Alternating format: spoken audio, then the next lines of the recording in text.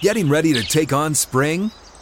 Make your first move with the reliable performance and power of Steel tools.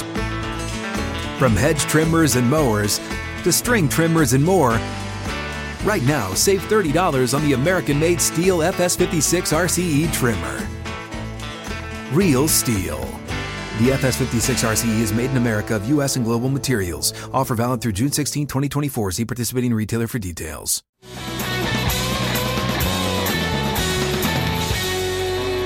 Outkick 360 and the Tennessee Power Hour is underway. Alongside Paul Kuharsky, I'm Jonathan Hutton. Glad you're with us. Lance Lee, Jakob Swanson making the show happen. David Reed is the chairman of the board. Sarah Triplett, our production assistant. Happy birthday to Regan McCrossan as well. Chad Withrow is back with us tomorrow. Paul, I thought yesterday's announcement for the Titans and the Ring of Honor, well received by all accounts, with Fisher and Floyd Reese and Bum Phillips. What have you heard from fans and people you've talked with about that announcement and how it's going down? I think well received, generally speaking. I mean, there's always the Twitter population that, how much volume do you give the Twitter periphery? 500 coach, they put an 8-8 on there for Jeff. Celebrating salary cap mismanagement. Don't put Bum on there. Take off all the Oilers. A lot of people still don't want to accept the way pro football, pro sports work, where a franchise is a franchise, and it brings with it the history of that franchise. There's been one exception to that rule with the Browns and the Ravens turning into an expansion franchise. Everything else goes. Johnny Unitas is a Colt. He's not a Raven. And that's just the way it is. Like, you can fight that all you want, but there's no winning it. And Earl Campbell has zero connection. Bum Phillips has zero connection to the Houston Texans. Their connection is to the Oilers, and the Oilers are the Titans. Outside of the geography, there's nothing there. And the team trumps the geography. The franchise trumps the geography. It's just that simple. And so there are some of those arguments going on. But outside of that, also people were like, there was a little bit of, Jeff Fisher or Floyd Reese would have been nothing on X team. To which I was saying, well, why would you judge them in the context of any other franchise? Their accomplishments, they're being honored for their accomplishments with the Tennessee Titans and with the Houston Oilers. Are you taking other people whose numbers are retired or who are in rings of honor out of the context of their franchise and applying the context of other franchises to them? It's nonsense. It is. I don't know why people try to pick it apart when it's undisputed and the numbers are there for the taking. They're the winningest general manager and winningest coach in franchise history. So they're saying winningest of a bad franchise. Well, yeah, they're historically not a great franchise, but he's won the most games for the franchise. So in the context of the franchise, that's a big deal. Right. And so is Bum Phillips. I was surprised to be able to look up there and not see his name. And it was clearly a falling out between he and Bud. Yeah. Though Bud came to say it was the biggest mistake he ever made, firing him, so that should have been patched up and taken care of. Listen, a lot of that stuff just fell through the cracks. It wasn't a priority. The Titans were understaffed and overwhelmed on many fronts, and stuff like that just got shoved to the side. Amy Adams Strunk is now, they're catching up on some of this stuff that's overdue, something like Bum Phillips. And it ties into what they've done. We know they're going to upgrade the stadium, but in years past they had the sidewall, the bunting around the field with Eddie and Steve. The year they honored and retired their numbers. Last year a bit different, but they had the fans in the background for that as well, and they I think they still do. I like it. I wonder what they'll do this year. But this ties in line with the theme of the home game season, where you have, at least 2 halftime ceremonies are taking place, among other things that they'll add in, plus the Monday Night Football game, those other things at Nissan Stadium. I mean, it adds to the theme of whatever they're doing there, and hopefully it means that it's adding to the aesthetics of how it all looks. And we hit that yesterday. Game day no one's operations. disputing that. Yeah, how it looks, and a part of a bigger theme of the game day operation, which has been an issue for fans, and something that Gil Beverly, who's now the second highest ranking person on the non-football. Burke Nile is the team president. John Robinson's over football. Gil Beverly's over non-football.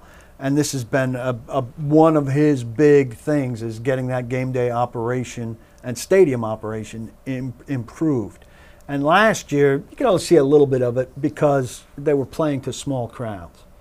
Right. This year, you're back to, Right. to big crowds, and they've had another offseason to tinker and to plan. They've hired more outside people to handle these assignments. I think people are ready to see. Gil's had a couple of years now, and people are ready to see what he and the people he's hired to take care of this have put together. People are ready for the new Titans game day experience. And, the lines that had people waiting, they didn't get to work on in real practice last year, but they had a lot of time to work on it in theory last year. People are going to be anxious to see those things put into practice, and there's going to be a lot of people have run out of patience anyway. Mm-hmm. There's going to be no cause for patience this year. I'm anxious to see what they've done. New public address announcer on top That's of right. that. And 2 big home games out of the gate with Arizona. They're facing a lot of expectations there out west in the NFC. And then the second home game of the year is against the Indianapolis Colts after a trip to Seattle. So Nissan Stadium, full capacity. It should be great. On top of the fact that that's also the Bum Phillips and Oilers reunion weekend, it should be a lot of fun for the average fan to show up and have a great time. And I applaud the Titans for doing this because it makes a lot of sense. These are fan favorites, despite what some of the small minority, vocal minority may say. Certainly the people in the building will be. And I like the for it. fact that they tip the cap to the Oilers' history too, because that is the franchise. Not every fan in Nashville is going to recognize the work that Bum Phillips did, but if you're on a casual, June Saturday afternoon and it's raining and you turn on NFL Network and you're flipping channels and a Football Life is on, there's a coach from your franchise that they're paying homage to, that you can look up in the rafters and say, oh, I recognize that now, instead of years from now seeing a show like that and being like, never heard of this guy before. His name should be up there. The one shame of it, really, if you think about it, is that they just approved the helmet change but couldn't get in the request for the uniforms. And so if this was happening in 2023, or if they had made this rule change earlier, Titans could be wearing powder blue Oiler throwbacks on Bum Phillips Day at Nissan Stadium. And that would for be cool. Oilers Titans Alumni Day would really be something. Only thing that can make it better is if they were playing the Texans, which just didn't fall right, I imagine, on the schedule because it's near Thanksgiving. Yeah. And I think that's probably the only reason it's not then. Or maybe it didn't fit the Phillips family schedule either. I don't know what Wade's got going on. I'm friendly with Wade. Hopefully we'll have him on at some point. I suspect he's on vacation right now. Coming up, some details with the Shea Weber contract. We hit this a bit yesterday, not in detail, but how Ryan Suter signed that 14-year contract in Minnesota. Shea Weber agreed to terms on a 14-year contract with Philadelphia that the Predators matched. The details of that contract, which is no longer legal, you can't have a contract that long anymore in the NHL. The details of that contract may leave the Predators with money counted against their cap, depending on what decision Shea Weber makes this offseason and the coming seasons remaining on his career. Details there and much more straight ahead on Outkick 360.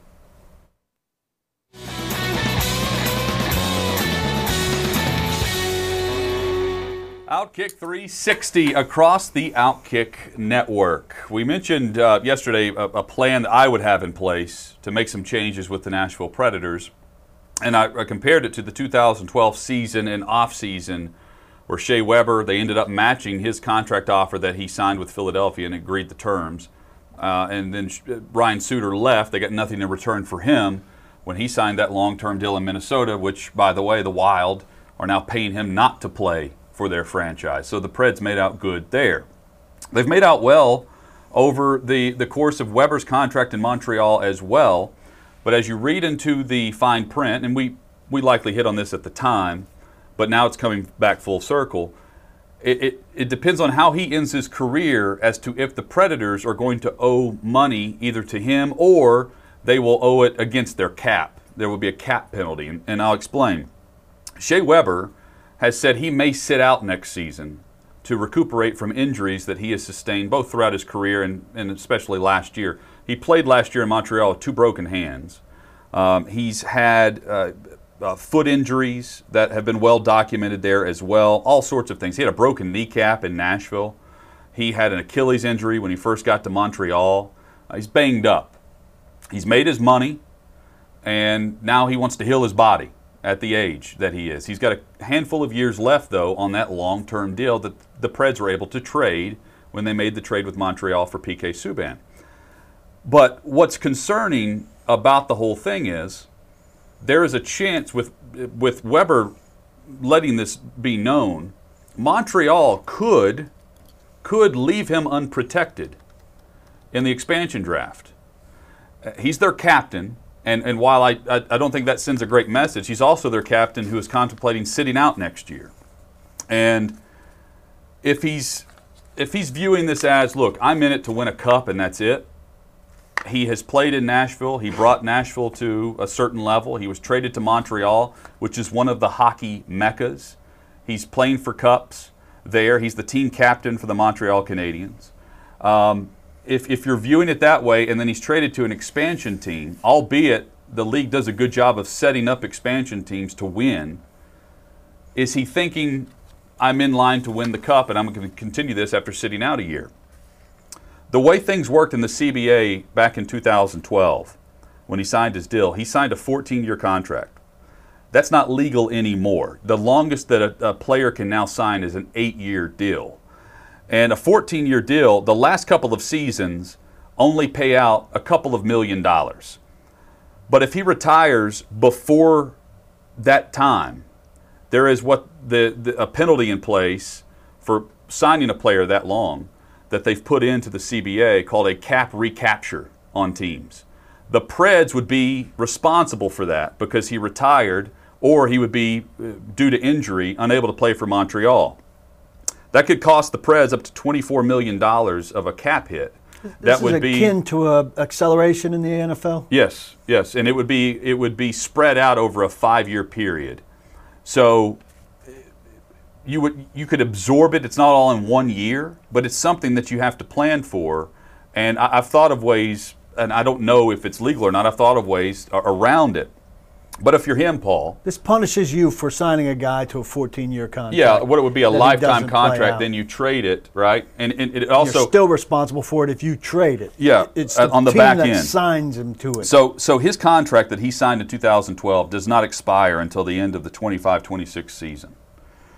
He was just paid $6 million this year. He has another $6 million season next year. And then it goes down, it de-escalates to $3 million. Then the final 3 years are at $1 million each. So there would be a penalty on the Preds there to recuperate the $24 million or whatever it is on back onto their cap. I wonder though, if you find out that okay, he's sitting out a year to get healthy, but he decides to retire based on whatever scenario you want. If you're Nashville, do you trade for him and then just put him on this long-term IR and just pay him the $1 million or whatever he's due over the final 3 years instead of counting 7 or 8 against your cap, whatever that figure ends up being? And I think it's been reported it's less than that. It's per season around $5 million per season. But it's still affecting your overall cap number for a player that has been long gone. Yeah, and trading for him, you're trading something away in order to trade a draft pick to save cap dollars. That way, exactly. It's you kind trade of him like for compensation. It's kind of like the Brock Osweiler trade. Yeah, and which again, was I don't know to if that move structure money is that is easy allowed. to maneuver. It's an interesting idea. I would trade for him and then just put him on this long-term IR, which we have seen teams take advantage of. And then you just stash him away and pay him the small amount of money he's due compared to the full amount he was paid over the life of that contract. And again, he may play. He may stay in Montreal. He may stay. They may protect him. But if you're Montreal, do you protect a player that's saying, I may not play next year? And he's paid $6 million on the contract. And he may be feeling a lot better in 3 months than he's It's also feeling an now. easy contract for Seattle to take advantage of. And you get a really a solid player. Good player. You know? It seems short-sighted that the old CBA allowed for a 14-year contract. That's an unreasonably long contract. 8 years seems a lot. I mean, you're almost cutting that in half. Well, what the they did, maximum contract allowance. and the way his contract is structured, Philadelphia built this, and his agent built this contract the way it was because they tried to wanna poison pill it. so the Preds wouldn't match it. So they front-loaded it, thinking that the Preds didn't have the cash to do it, and they matched it, which Found the shocked them. cash. They say, "Oh, we want to stay in Nashville." They didn't. They wanted to go to Philly, and the Preds matched it, and now, because of the way the contract is Could be a structured, consequence. it could be appealing to Seattle. I don't know if Seattle is appealing to Weber because again, he's playing in the hockey mecca, one of them, in Montreal, and you know he's a team captain there, and he's playing for Stanley Cups. I wonder if it makes it harder for you to trade that guy if this penalty transferred to the acquiring team.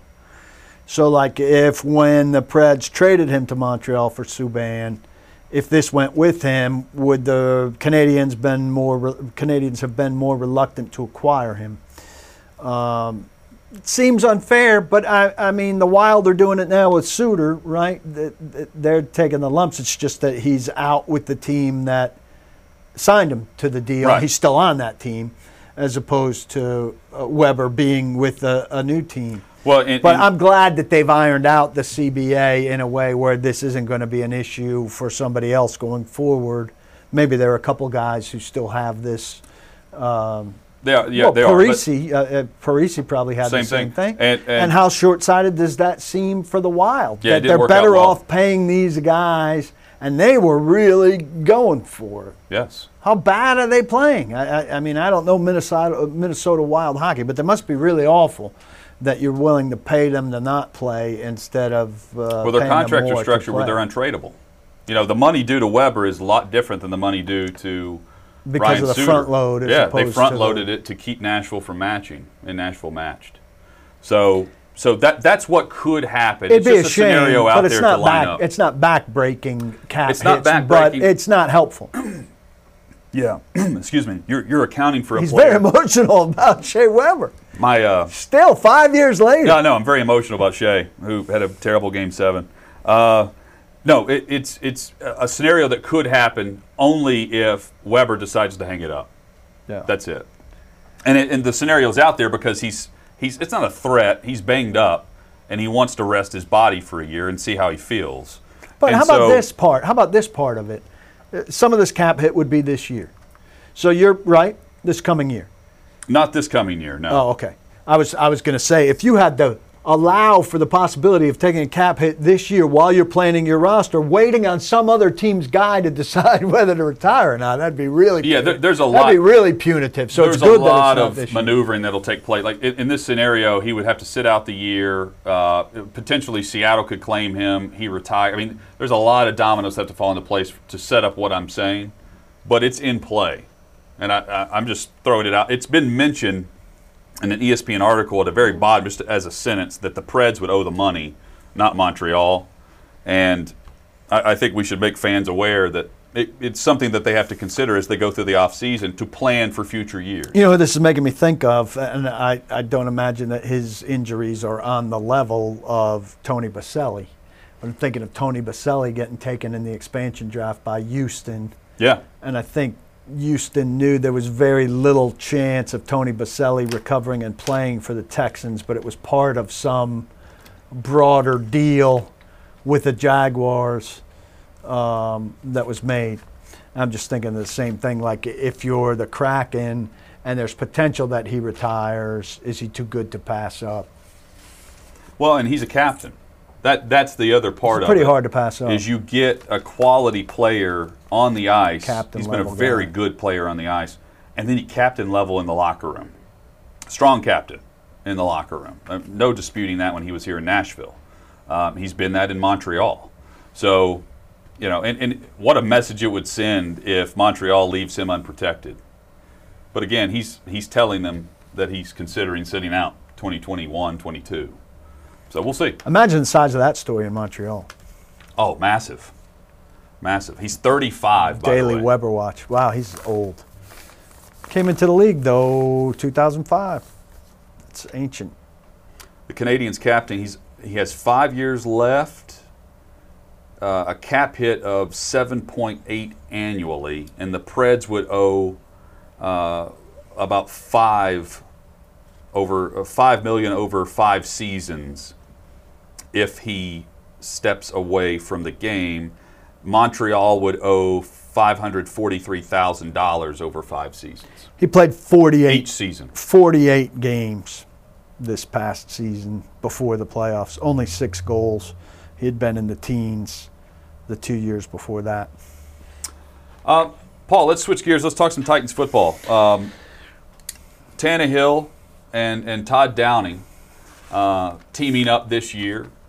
And we know what Arthur Smith meant to Ryan Tannehill and what Ryan Tannehill meant to Arthur Smith. Pro Football Focus recently graded Ryan Tannehill number 3 on their list. In the season of lists, he was number 3 for the most efficient quarterback, according to PFF. And he was quoted in that on the Chris Collinsworth podcast, where he said, when Arthur got here, things just clicked. When he took over the play calling, not when he got here, when he took over the play calling, things just clicked. There's everything is set up for Todd Downing to inherit what he inherited and take it to another level. Now, that next level doesn't necessarily have to be yards per game, points per game, but it can be what they do in the postseason as an offense and how they dictate the pace and the style of play during games versus their opponent. But how quickly do you think we'll know whether or not that's meshing? Well, let's go back to that, examine the quote a little bit first. And we have a graphic for this. Because when Arthur took over the play calling, things did not just click. Arthur had 7 games, I think, of Marcus Mariota. It was 6. That were bad. They got shut out somewhere. They had a second half in Jacksonville that was terrible. Yep. That I think that might have been the end of Mariota. But things did not click. Now, it was more Marcus than it was Arthur. But at the time, there was fan revolt calling for Arthur's head, wondering if Arthur Smith was qualified for the job. A lot of talk about Keith Carter in that period of time as well. Now, it turns out that it wasn't the coaching that was holding that team back. It was the quarterbacking that was holding that team back. But I think it's fair, and I got this secondhand. I haven't read it yet, but Warren Sharp's preseason book is out now, too, a very valuable resource and a guy with a lot of good vision on the league. And I saw somebody kind of referring to it. This is secondhand, but I'll trust this person saying that he gives credit, Warren Sharp, more to Tannehill than to Arthur Smith. Now, I'm sure, look, it's co-credit here, and they're both largely involved. But that's something you'd like to hear if you're a Titans fan right now, that it's more Tannehill than it is Smith, because Tannehill's here and Smith isn't. So Todd Downing just plugging in to what has worked. That's the thing for Todd Downing that Arthur Smith didn't have. Arthur Smith wasn't taking over an offense that had clicked and that had a recipe. Arthur Smith was taking over from LaFleur, who couldn't get things to work, really, who didn't have the Derrick Henry, who had kind of changed his mindset and taken things over. Look, you can say they misused him, but when they used him, he was not productive like he is now. Mm-hmm. They wanted more of a pass-catching back in Dion Lewis. Dion Lewis did not play to the level to warrant it. But I think it's fair to look back at those teams and say, that team that year, and say they didn't have an answer at running back to run the way they wanted to run. Therefore, they couldn't run the play action the way they wanted to run it with Mariota and all of that. Tannehill, when he finally got in the lineup, Arthur Smith had to create that offense. So his job was a lot harder and a lot more different than Todd Downing's, which I think is kind of where you're starting. Todd Downing is taking over a very successful, very high-scoring, very yard-productive offense with very established pieces in a completely different Derrick Henry than Arthur Smith had when he started, in a completely different quarterback situation. Not with a rookie A.J. Brown that you're hoping is good, but with an A.J. Brown who's an established top 10 receiver in the league. Now with Julio Jones layered on top of it, who's an upgrade over Corey Davis. The tight end situation is a little questionable. Offensive line is solid. This is an offense that Chad has kind of said, like, you can call some bad plays and get some good results with this talent if you're Todd Downing. Yes. So the starting point for Todd Downing is a lot higher than the starting point for Arthur Smith was. He needs to not screw it up is kind of the standard. Look, Arthur Smith needed to grow something, build something. Let's lay it out there. Todd Downing is set up to be a head coach in the National Football League now with this offense. He's supposed to look really good calling plays. He could get interviews after this year if things go great. If things go, I'm not saying he will, he could. But if he does what you would expect, the baseline of what you would expect, in 2 years, people should be talking about Todd Downing. Yeah. I mean, so let's go a layer deeper on the description of now, what how he inherits. Does he lead? He inherits a running back on a Hall of Fame pace, different than what the other two inherited. He inherits a true number one wide receiver in A.J. Brown and a team that just traded for a future Hall of Fame wide receiver in Julio Jones. Veteran offensive line with some of the best run blockers on the interior you're going to find. Talent on the edge as well with Lewan, who's, we assume, back healthy with the knee injury. We hope he is. And then some question marks, but on top of that, a very efficient, accurate quarterback that is cool, calm, and collected under pressure, right? Here's another piece. That's a huge piece to this. That Arthur Smith never got to. Darrington Evans, who's a third-round draft pick, who is the kind of running back that they've lacked for this whole time, that Dion Lewis was supposed to be going back to LaFleur. A pass-catching running back who can run the full route tree and line up anywhere. He's going to be primarily in the backfield, but he can motion out.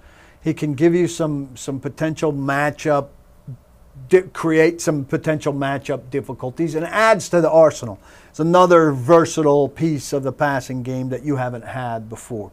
Presuming he's healthy and he's what he looked like coming out of college, there's another piece that they haven't had. Yeah. It's a layer for Todd Downing that Arthur Smith didn't even have.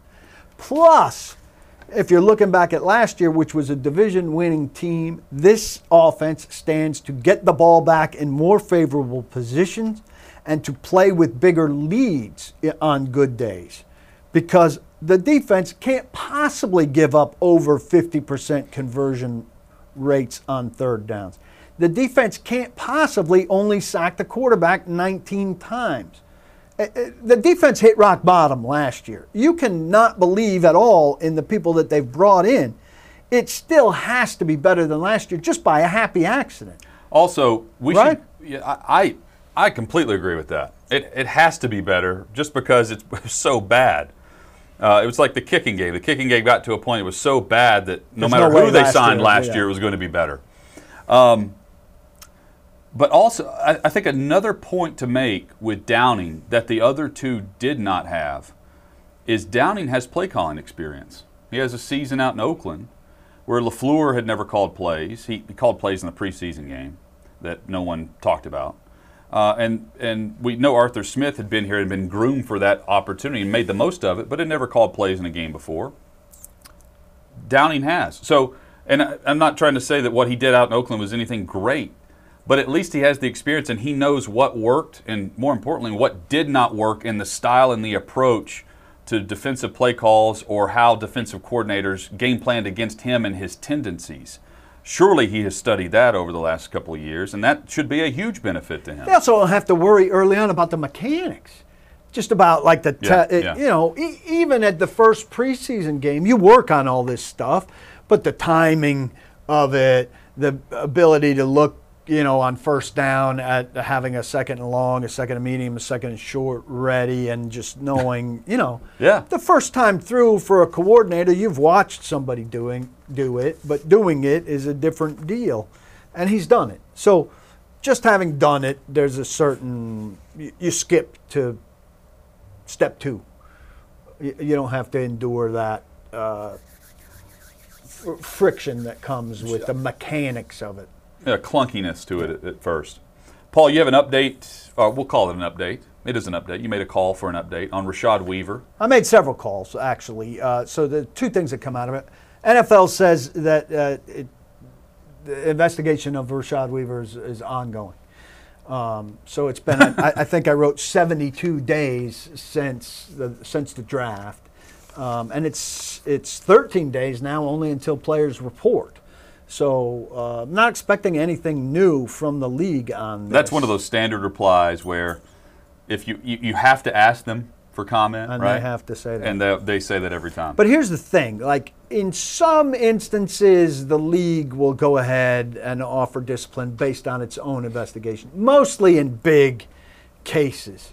In a case, and I'm not dismissing what happened to this woman, and I think we've covered pretty thoroughly the details of this assault case against Rashad Weaver, misdemeanor assault case. But it seems to me the league discipline thing is going to wait on the legal process to play out and decide, a punishment for him based on what happens in the legal system. The Titans are waiting for the legal system to play out. His hearing is scheduled for October 5th. October 5th happens to be a Tuesday, which is Players' Day off. I don't know that he needs to be in Pittsburgh for it. A lot of these things happen without somebody present. His lawyer didn't return my calls. I don't know if she, Miss Navgelis, has a attorney or not. I couldn't learn that. But the way it works is a prosecutor is assigned to this the morning of the case. So I don't know if his lawyer wanting to try to settle this case, I don't know if the prosecutor's office has those conversations at this stage, because they're doing their day-to-day stuff on today's cases, which they're getting this morning. You're saying the next step may not take place until October at the earliest? October 5th, where somebody gets the file and the lawyer comes and says, I'd like to sort this out before 12:30 when we go in front of the judge, and maybe they reach a settlement, then they go in front of the judge and say, we have a settlement. Right? Doesn't that seem more likely? Because nobody gets this file, the public defender's office said, until that morning. One of the 4 people, it's in rotation. So like on a TV show, you get your files in the morning and, okay, I'm prosecuting Mr. Weaver. Now, if she has a lawyer, I think that lawyer would still be working with the city who's prosecuting him, right? The case is, right. The city is filing the complaint or executing the complaint. So it seems to me it's unlikely that something gets resolved before then. What's the time element for the prosecutor? They've got no sense of urgency. Rashad Weaver's guy could conceivably have a sense of urgency, but I don't know how he would spark the other side to have any sense of urgency. Meanwhile, on the field, they're going to need him early. Yes. Because we don't know what Dupree's status is going to look like. He may be available, but we don't know if it's limited. I mean, we're assuming that just based off the injury and the timetable. But Weaver's going to factor into the depth and the rotation. He may start. I mean, we don't know what Dupree does opposite Landry right out of the chute. I think it's one of the bigger, more undersold concerns. Also, while we're on injuries, Caleb Farley. So yes. Jim Wyatt wrote in a mailbag or something that he doesn't expect Caleb Farley to be ready for training camp. This got blown into a story at Titans Wire. This Titans Wire thing that through USA Today drives me crazy. I mean, does anybody expect Caleb Farley to be ready? If there's a guy with an injury concern, expect him to be on. Caleb Farley rebuked that question in the name of Jesus when he was asked. So Caleb Farley expects to be ready for training camp.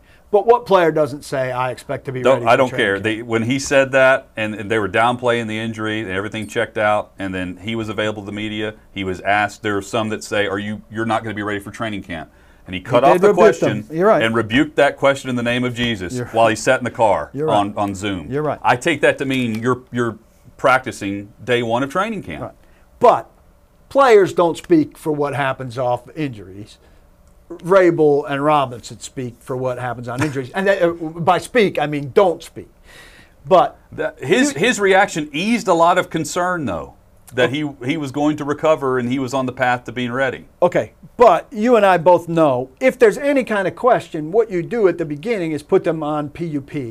Then you bring them out for what you can do, because if something goes awry or whatever, you can keep them on that PUP into the season, right? If they have a setback or whatever, and that gives you a roster exemption that's a much easier path than IR, et cetera, whatever. If they're active on the opening day of camp and then they get hurt or have a setback, then IR's in play and all that stuff.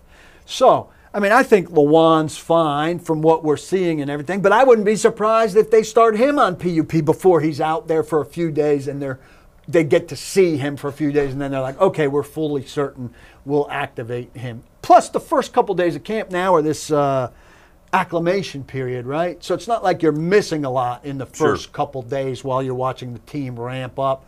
Then you come off, you get your own acclimation period. Dupree definitely going to be on PUP, right?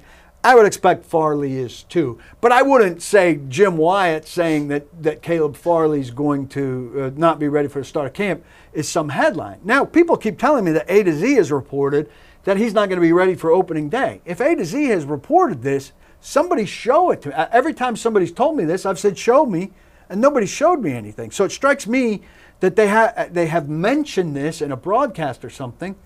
But if they've mentioned it in a broadcast or something and they haven't written it as a headline story, it strikes me that they might have something that they don't really have. Like, if I had that Caleb Farley wasn't going to be ready for opening day, it would be on Pro Football Talk by now for how much volume I would have given it. So if they have it, let me see it, because that's a big report.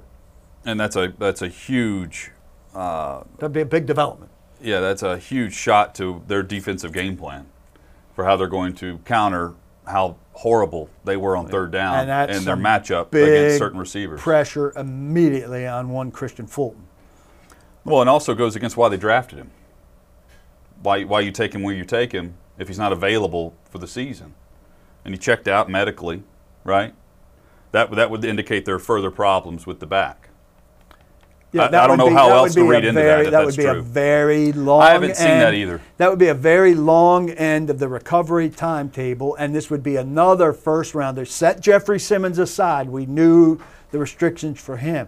But this thing with first rounders and high picks, top first 3 round picks, not being around for training camp of their rookie year, they're just so nonchalant about that. I mean, this is an injury that he should, if he's on track, be ready to participate. Maybe not all of camp, but a good share of camp. So I haven't seen that report. If anybody has a report from A to Z, we would love to see it. Promote it. We'd be talking about it. Jacob, do you have the link of the break-in at Nissan Stadium? We are in the Tennessee Power Hour. We've talked at Outkick.com. We've talked about a couple break-ins. Richard Sherman's, mine. Yeah, and now at Nissan Stadium, where we have the details here, and we'll zoom in a bit. This is from Joe Kinsey. 36-year-old man arrested Wednesday for trying to pull off one of the crazier heists in Nissan Stadium history before he was stopped by Metro Police. This is from Channel 2 WKRN. Stadium security, they see this guy, William Thrift. What a great last name for this man. William Thrift, loading 29 beers into a bag and box. 29. My guess is he was drinking the 30th. That's what was available to him. He took all beers available out of this cooler.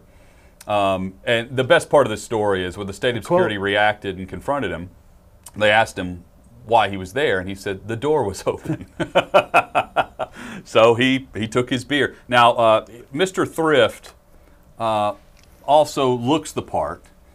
There he is. There's Mr. Thrift. Whoa. The open door policy for Mr. Thrift was assumed, and then he was met with Metro officers and taken into custody for theft. It's actually the second time in 17 months Nissan Stadium has had someone unwanted in their premise stealing beverages. Gives you a lot of confidence in their security over there. I would say, Hut, this is the biggest theft at Nissan Stadium since that goal line stand and the play clock controversy at the end of the Ravens game with McNair.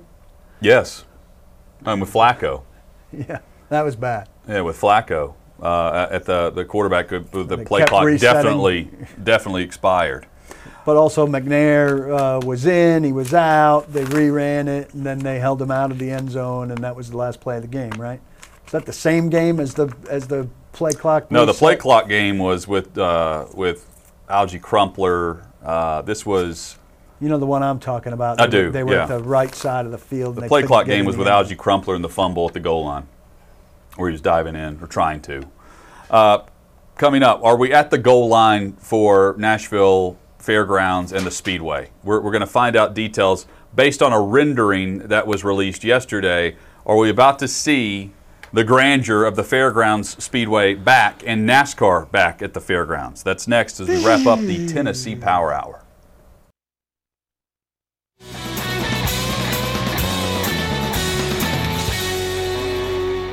Outkick 360 across the Outkick Network, joined by the chairman of the board, David Reed, who in his contract with us, we must scoot closer together instead of further apart when we are on set. It's also, we're closer together because we're right underneath the air conditioning unit here inside Blackbird Studio, the Blackbird Academy. Thanks for being with us. We've got the 360 parlay straight ahead from Jacob Swanson. But first, Reed is here because Reed, dating back a year and a half, 2 years ago, has been a staunch supporter for all things Nashville Fairgrounds Speedway. And having racing upgraded, NASCAR back at the fairgrounds and not at the super speedway, chances are we can get both now, especially after the rendering that was released yesterday by the fairgrounds for the upgrades that are to come to the track. And I want to get Reed's take on this graphic and the overall look of the track itself, which looks great. I mean, the first thought when I see it is, this is professional. This is NASCAR style and quality. How realistic is the track that we're seeing this drawing of, Reed, compared to what you envisioned it looking like? I mean, to be honest with you, that's exactly what I envisioned it looking like when I heard the name Speedway Motorsports was going to be involved with it, because Speedway Motorsports only runs and operates first-class facilities around the country, including Bristol out in East Tennessee. But this excites me and it saddens me both at the same time to know that we're pushing up against a deadline of July 31st to get an agreement in place with all parties for Speedway Motorsports to be in Nashville and make these upgrades to Fairgrounds Speedway in order for them to be ready to race there in 2022. And it seems like a situation where there's a lot of misinformation being fed to the residents around that track and around that property about what's going to take place over there. And being led by Councilman Colby Sledge and the chairman of the Fair Board, Jason Bergeron, who keep pressing Speedway Motorsports to be more transparent and open and offer more details to the community around that racetrack, while they themselves are engaging in a misinformation campaign. This racetrack is protected by the city of Nashville and Davidson County. It was a 2-to-1 vote to protect this racetrack. This racetrack is going nowhere. I think they're trying to lead people who live in that vicinity to believe that they can shut down racing at this racetrack. That's not the case. The best case scenario, if you are concerned about the noise and the traffic in that neighborhood for races, is to allow Speedway Motorsports to come in and take it over. That's the only way you're going to get sound mitigation. That's the only way that you're going to have a facility that has less race dates, has less practice dates. This will be a more efficient operation. It'll be be able to be much more profitable than it has probably since it was ever built. And I don't understand how people living in that vicinity of that track are so much in an uproar about the racing there when they bought a property adjacent to a racetrack that's been there since 1904. There's no one living over there right now that was there before that racetrack was there. And I don't understand how you can, on one hand, be concerned about all the things that are going to go on at this racetrack, but embrace the soccer stadium. These facilities are going to seat the same amount of people. Yes, there's a lot more noise at a race than there will be at a soccer game, but you're complaining about noise. Noise is noise, right? 30,000 people at a soccer game chanting for the duration of that game is not going to be that much more quieter than the racetrack is going to be.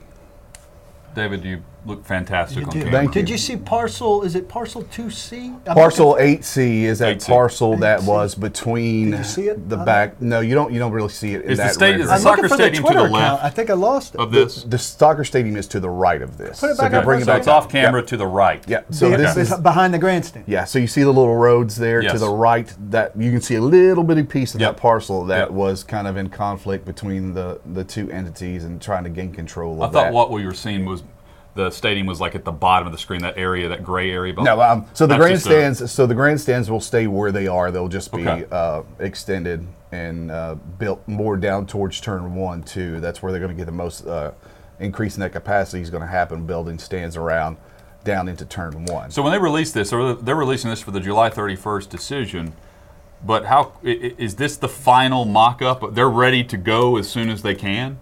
Is that your understanding? It's my understanding that Speedway Motorsports is just waiting for someone to sign the Good. deal, and then the July 31st deadline was put in place because the original agreement was to have races up and operating at the track in 2022. So that's what's in jeopardy if this deadline gets extended.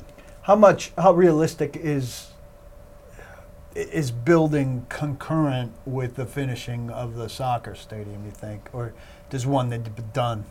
I think ideally the soccer stadium would be at a point where you could get in there and be able to work on both facilities at the same time. The soccer stadium, the progress, I drive by it every day coming over here to Blackbird Studios.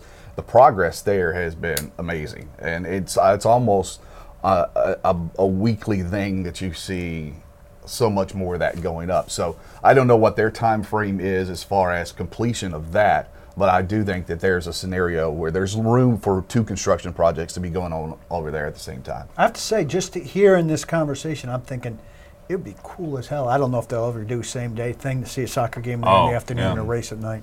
Well, and I'm no race guy, but you and I have talked about taking each other to games. So that would be the one problem because Ingress, egress. parking is still going to be an issue. It's an issue right now for the soccer stadium. Finding 30,000 spots over there, or 15,000 spots if you're carpooling, is going to be an issue. It's going to be an issue this Saturday with the Rackley Roofing Master of Pros 150 and the SRX Championship That's this over weekend? the fairgrounds. It's this weekend. It's Saturday. I have a ticket if you want to go with me. I'll be there for all the racing action. You'll get to see Tony Stewart, Helio Castroneves, depending on whether or not you pronounce your H's like Elio. Bill Elio. Elliott's son, Cup champion Chase Elliott will be over there as well. But the parking is going to be an issue regardless. Right now, they're parking people in the fair park on the grass where the soccer fields are to get them over to the stadium. I just park at Santa's Pub, get bombed, and walk over. You and Jacob both. Struggle. Jacob, speaking of Jacob, give us the 360 parlay, if you don't mind, and to play us out Play on us this out, Thursday literally. edition. We need to know what we're playing tonight at FanDuel.com/OK360. And we are going to be going for the Boston Red Sox. I thought it'd be fun to make Paul bet against the Yankees.